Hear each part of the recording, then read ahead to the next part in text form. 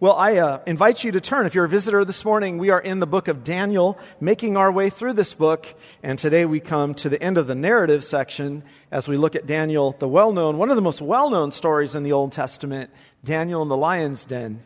And we're going to be considering this chapter. Page 882 in the Bibles that are in front of you. Let's give our attention this morning to the word of the Lord. Beginning at verse 1, it pleased Darius to set over the kingdom 120 satraps to be throughout the whole kingdom, and over them 3 high officials, of whom Daniel was one, to whom these satraps should give account, so that the king might suffer no loss. Then this Daniel became distinguished above all the other high officials and satraps, because an excellent spirit was in him, and the king planned to set him over the whole kingdom. Then the high officials and the satraps sought to find a ground for complaint against Daniel with regard to the kingdom, but they could find no fault for complaint or any fault, because he was faithful, and no error or fault was found in him. Then these men said, "We shall not find any ground for complaint against this Daniel unless we find it in connection with the law of his God." Then these high officials and satraps came by agreement to the king and said to him, "O King Darius, live forever. All the high officials of the kingdom, the prefects and the satraps, the counselors and governors are agreed that the king should establish an ordinance and enforce an injunction, that whoever makes a petition to any god or man for 30 days, except to you, O king, shall be cast into the den of lions. Now, O king, establish the injunction and sign the document, so that it cannot be changed according to the law of the Medes and the Persians, which cannot be revoked." Therefore, King Darius signed the document and injunction. When Daniel knew that the document had been signed, he went to his house, where he had windows in his upper chamber open toward Jerusalem. He got down on his knees 3 times a day and prayed and gave thanks before his God, as he had done previously. Then these men came by agreement and found Daniel making petition and plea before his God. Then they came near and said before the king concerning the injunction, "O king, did you not sign an injunction that anyone who makes petition to any god or man within 30 days, except to you, O king, shall be cast into the den of lions?" The king answered and said, "The thing stands fast according to the law of the Medes and Persians, which cannot be revoked." Then they answered and said before the king, "Daniel, who is one of the exiles from Judah, pays no attention to you, O king, or the injunction you have signed, but he makes his petition 3 times a day." Then the king, when he heard these words, was much distressed and set his mind to deliver Daniel, and he labored till the sun went down to rescue him. Then these men came by agreement to the king and said to the king, Know, O king, that it is the law of the Medes and Persians, that no injunction or ordinance that the king establishes can be changed." Then the king commanded, and Daniel was brought and cast into the den of lions. The king declared to Daniel, "May your God, whom you serve, continually deliver you." And a stone was brought and laid on the mouth of the den, and the king sealed it with his own signet, with the signet of his lords, that nothing might be changed concerning Daniel. Then the king went to his palace and spent the night fasting. No diversions were brought to him, and sleep fled from him. Then at break of day, the king rose and went in haste to the den of lions. And he came near to the den where Daniel was and cried out in tone of anguish. The king declared to Daniel, "O Daniel, servant of the living God, has your God, whom you serve, continually been able to deliver you from the lions?" Then Daniel said to the king, "O king, live forever. My God sent his angel and shut the lions' mouths, and they have not harmed me, because I was found blameless before him and also before you. O king, I have done no harm." Then the king was exceedingly glad and commanded that Daniel be taken up out of the den. So Daniel was taken up out of the den, and no kind of harm was found on him, because he had trusted in his God. And the king commanded that those men who had maliciously accused Daniel were brought and cast into the den of lions, they, their children, and their wives. And before they reached the bottom of the den, the lions overpowered them and broke all their bones in pieces. Then King Darius wrote to all the peoples, nations, and languages that dwell in all the earth, "Peace be multiplied to you. I make a decree that in all my royal dominion, people are to tremble and fear before the God of Daniel. For he is the living God, enduring forever. His kingdom shall never be destroyed, and his dominion shall be to the end. He delivers and rescues. He works signs and wonders in heavens and on earth. He who has saved Daniel from the power of the lions. So this Daniel prospered during the reign of Darius and the reign of Cyrus the Persian. And there ends the reading of the Scriptures. Well, at the end of chapter 1, it was stated there, at the end of chapter 1, that Daniel continued until the reign of King Cyrus. And you'll notice the connection here that closes out the first major section, narrative section of the book, that says that Daniel continued and prospered during the reign of Darius, the reign of Cyrus the Persian. So Daniel's the one being preserved here. And Daniel has been preserved now through the reign of Nebuchadnezzar. And Daniel has been preserved through the reign of Belshazzar. And Daniel has been preserved now through the reign of Darius. And it ends on the note of Cyrus, which is the end of their time in Babylon. And the great pressing issue of the book so far is to show God's preserving power of His people in exile and in times of difficulty and even persecution. I believe this concept of preservation is where this end section here is leaving us at the end of chapter 6. Daniel was preserved through the most scary and difficult of times. Kingdom changes. Think of all these kingdom changes that happen. Under new reigns, it would be like a nation, a foreign nation coming and taking over Washington. Couldn't even imagine it. This is what they're living in. Well, today he ends up in the lion's den. That may be the worst of thoughts to us, the worst of fears, to be fed to a group of hungry lions for our faith. But this last chapter of narrative is extremely important today, not just because it's one of the most well-known passages in the Scriptures, popular, but because of what it's saying to us and because of what it's showing us and who it is showing us before we jump into the apocalyptic stuff of Daniel beginning next week in chapter 7, which will be fascinating. Even if the whole world turns against us, even if the worst kind of persecution broke out against Christians, we are meant to see something in this book. We are meant to see in our exile God's preserving power, that God is sovereign over this all, and that in this life, whatever's happening is all coming from the throne room in heaven to showcase the glorious kingdom of His Son. That's the kind of perspective we have to have through all the seasons of life in this world. Even if all the world turns against us, this is God who has done this. God is doing something in the earth. That's what we've been seeing in Daniel. And when we appreciate that, when we understand that, all of our frets and all of our worries and our attempts to, think about this, to stop all the evil that's happening in the earth, well, we're not in control of much, are we? We're not in control of much, are we? Kind of like a child running down the aisle when he gets away from their parent. You're not really in control of that, are you? Well, you should be a little bit, I think, but, Michael's doing a good job. Well, this is the best place to be. Today I want to look at Daniel's persecution and Daniel's perspective through this all, and then Daniel's deliverance. So you'll remember last time Darius had received the kingdom, having been 62 years old.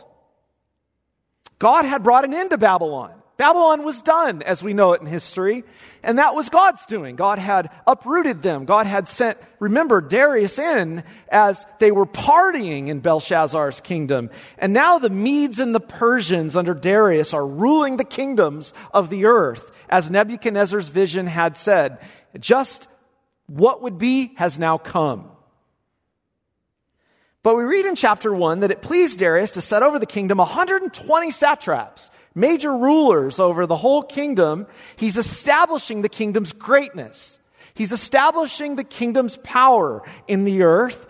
And three sort of presidential figures, and one of these figures was Daniel, who's now an old man, probably in his 80s. Verse 3 makes clear that Daniel had distinguished himself above all the governors and the satraps because an excellent spirit was in him. God had so blessed Daniel that even in the Persian kingdom, he's recognized. He has a place in the Persian kingdom, and he's set over the realm.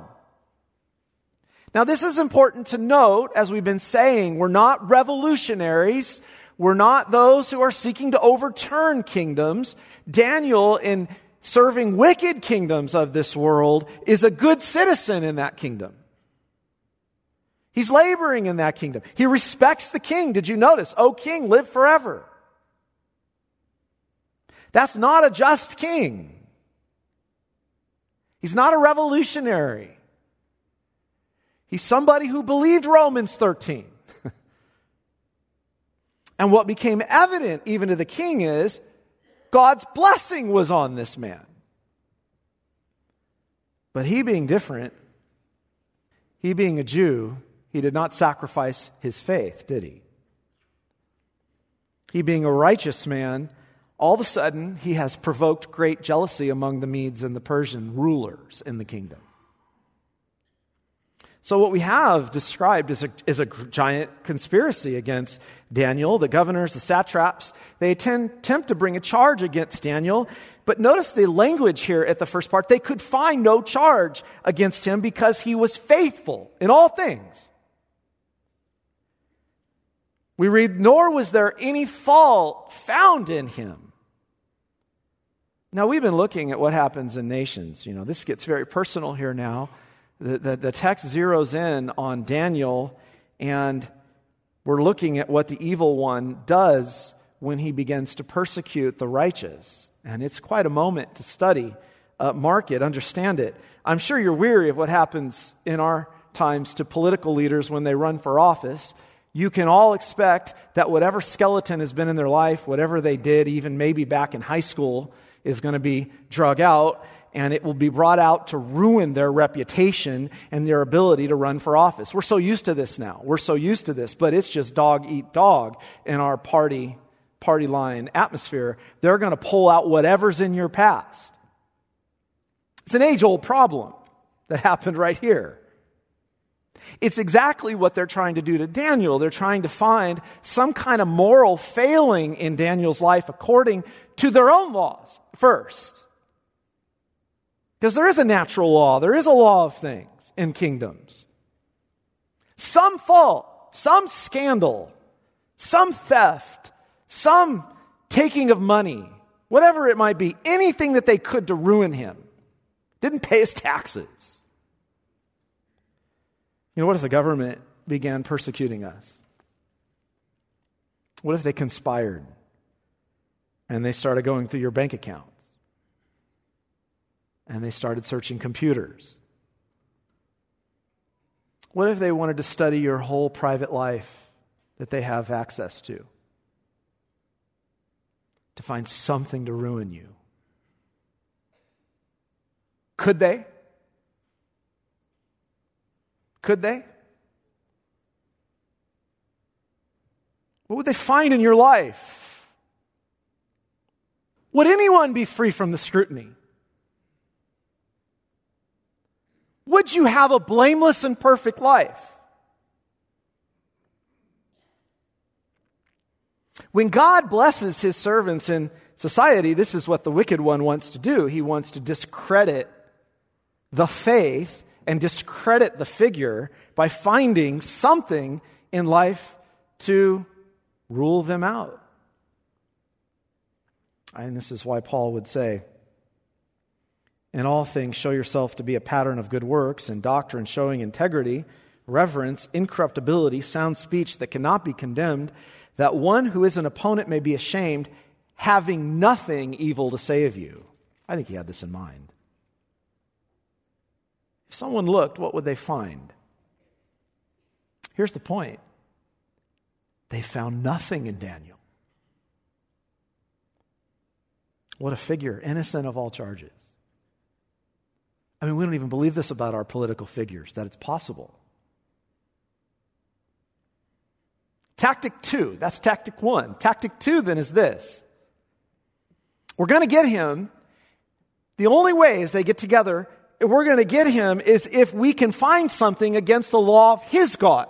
So notice this. In other words, notice carefully tactic 2 here of the evil one. Notice carefully tactic 2 that's happening here. What are they saying? We're going to have to rig a scenario now where the law of the state becomes something that directly conflicts with the law of his God. That's Acts 5:29. That's what we're going after. So this is the great persecution tactic of the evil one throughout history. Make the law of the state conflict with the law of God, and then we'll really test their devotion. We'll really see if they're just paper Christians. See if they're real. We'll see, as Satan said with Job, does he fear God for nothing? Let's see how committed they really are.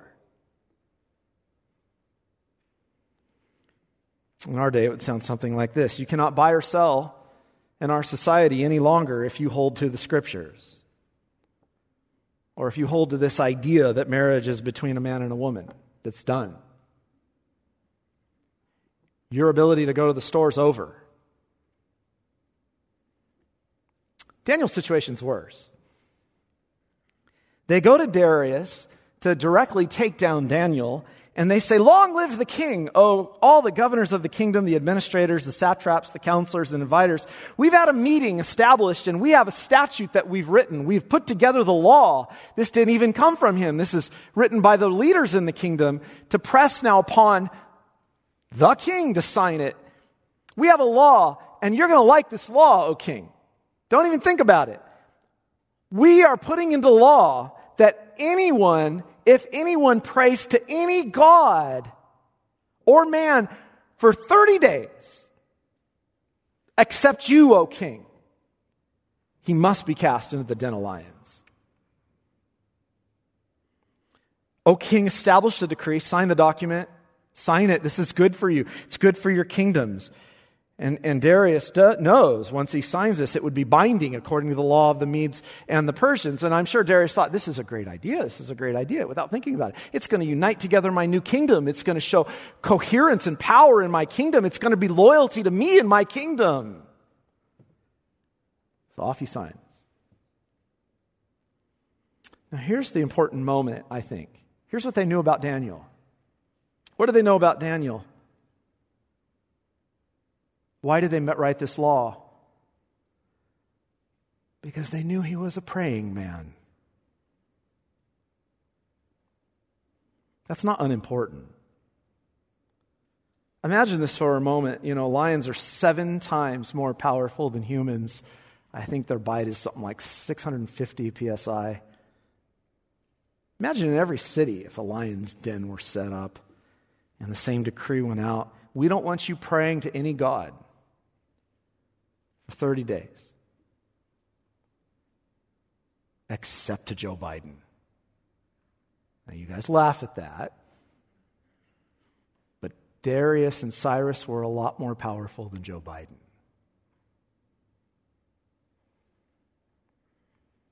What would we do? Well, for many, maybe it wouldn't matter because we never pray. Maybe some would say, it's just 30 days.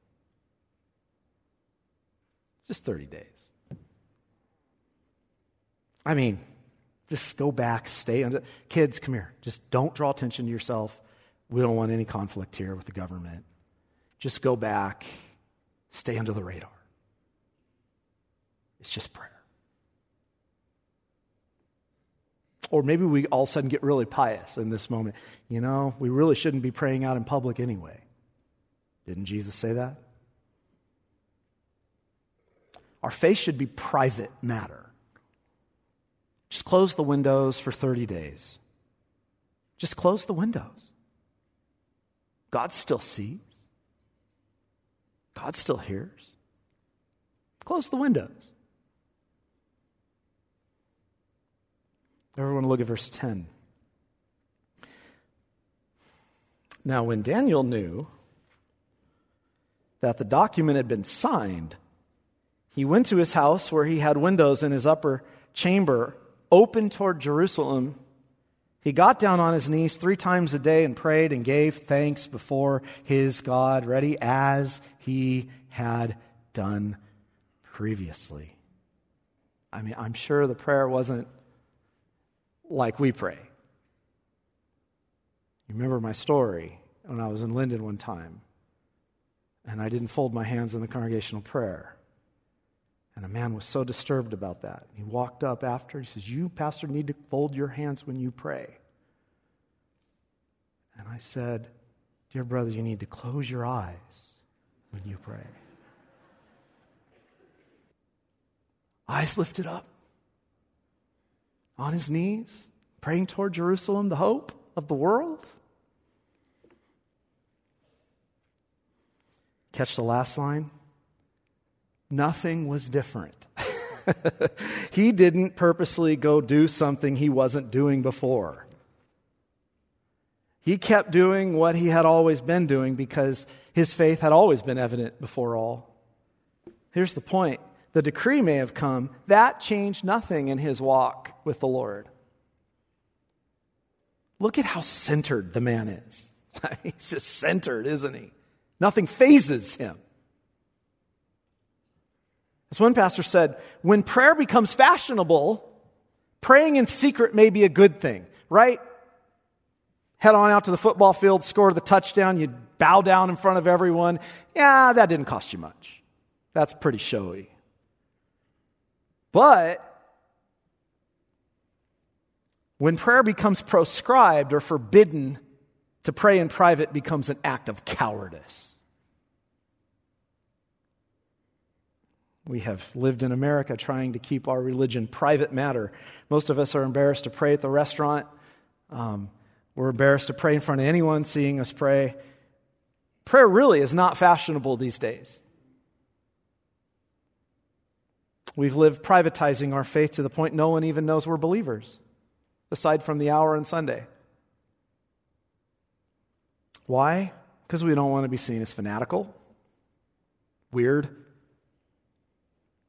Everything about our faith should be just private. Not for Daniel. It couldn't be captured and put in a box. A light couldn't be put under a bowl. He was a fragrance of life and death to everyone he came around. Notice here, Daniel had a practice of prayer, and I think the important thing to notice is he's so confident in the sovereignty of God. Here's the point. He is so confident in the sovereignty of God, this doesn't faze him a bit. The lion's den doesn't faze him. Wouldn't you love to be here? Where you're so trusting in the Lord's sovereignty, no matter what they say, no matter what they do, it doesn't faze you. Childlike trust. God's got this. He's in control of everything. He ordained this. So I don't have to fear. And in that regard, notice how confident he is. What an encouragement to prayer in our lives. You may be really struggling, as all of us do, with sin, with failure, with defeat. I'm not laying a law of praying 3 times a day on you, but I am saying you would do well to receive a lot of strength from the Lord on your knees. He'll give it. Not even a lion's den is fazing him, and there's a reason. He had been praying the whole time. What do you think he's praying? He's praising God. He's praying for the deliverance of Israel. He's praising God for his sovereignty, that he rules over the kingdoms of men. That's what we've seen. Well, in the worst of scenarios, these men are spying on Daniel, and they see him praying. So they go to Darius, and they said, "Do you know what he's doing? He directly defied your decree, which can't be changed, Darius. You have got to throw him in the lion's den." The king is totally distressed. He knows how great a man this is. He knows it's unjust what they've done to him. You read in verse 16 that the command came to cast him into the lion's den. And Darius, Last words are, may your God whom you serve deliver you. A big stone is laid over the mouth of the den. The king seals it with his own signet ring. I don't know if there's too many ways worse of dying than to be eaten by hungry lions. One lady records being attacked by 3 lions. Its weight was immense, forced me into a twisted, crouching position. She says, I felt the lion's hot breath on the back of my head as its jaws closed around my scalp, dragging my head down close to the ground. I don't remember making much noise. I felt strangely dislocated from reality from this strange upside-down position. I saw the other 2 lions moving toward me. I could feel teeth now, the male chewing on the back of my head like a dog toying with a bone. This is it, I thought. It's over. She was delivered. I think what most impresses me here is Daniel's calm resolve. What are we stressed about? What are we worried about? I think of Hebrews. You've not resisted yet even to bloodshed, and you're striving against sin. And then he says, by faith they stopped the mouth of lions. We've never really even faced this kind of persecution. I tell you what, if it came, Christianity is going to be sifted through pretty quick from those who were just culturally attached to it. Just culturally attached to it. With no real commitment from those who are true believers. It would be made clear real quick. Nothing fazed Daniel. Nothing changed. No wavering of commitment to the Lord. I mean, how many of us get mad at God for our circumstances that change and we blame Him for them over the littlest of things? Because we expect a smooth sail from God. We've been told in the health and wealth messages of this land, something's wrong with your faith if you're not getting rich and you're not happy and you're not fulfilled. God would never do these things to you. Well, Darius, after a terrible night himself, crying over Daniel, calls out to Daniel the next morning, has your God been able to deliver you? It's if Daniel had the restful, nicest night of sleep, cuddling with the lions. O king, live forever.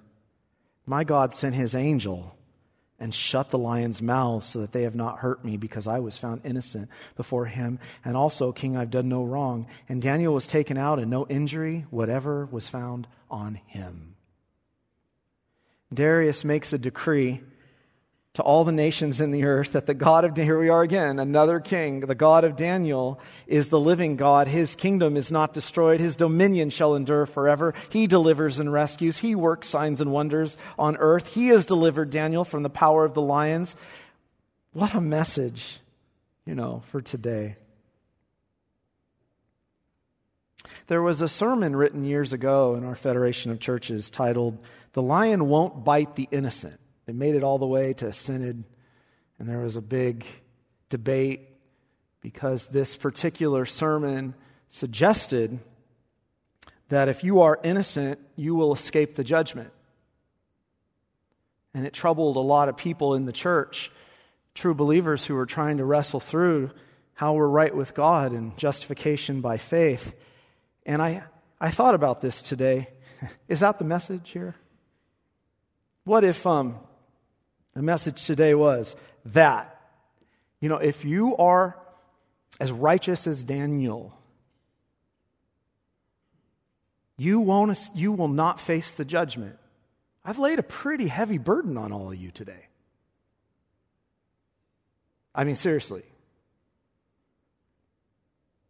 Remember? Mene, tekel, upharsin?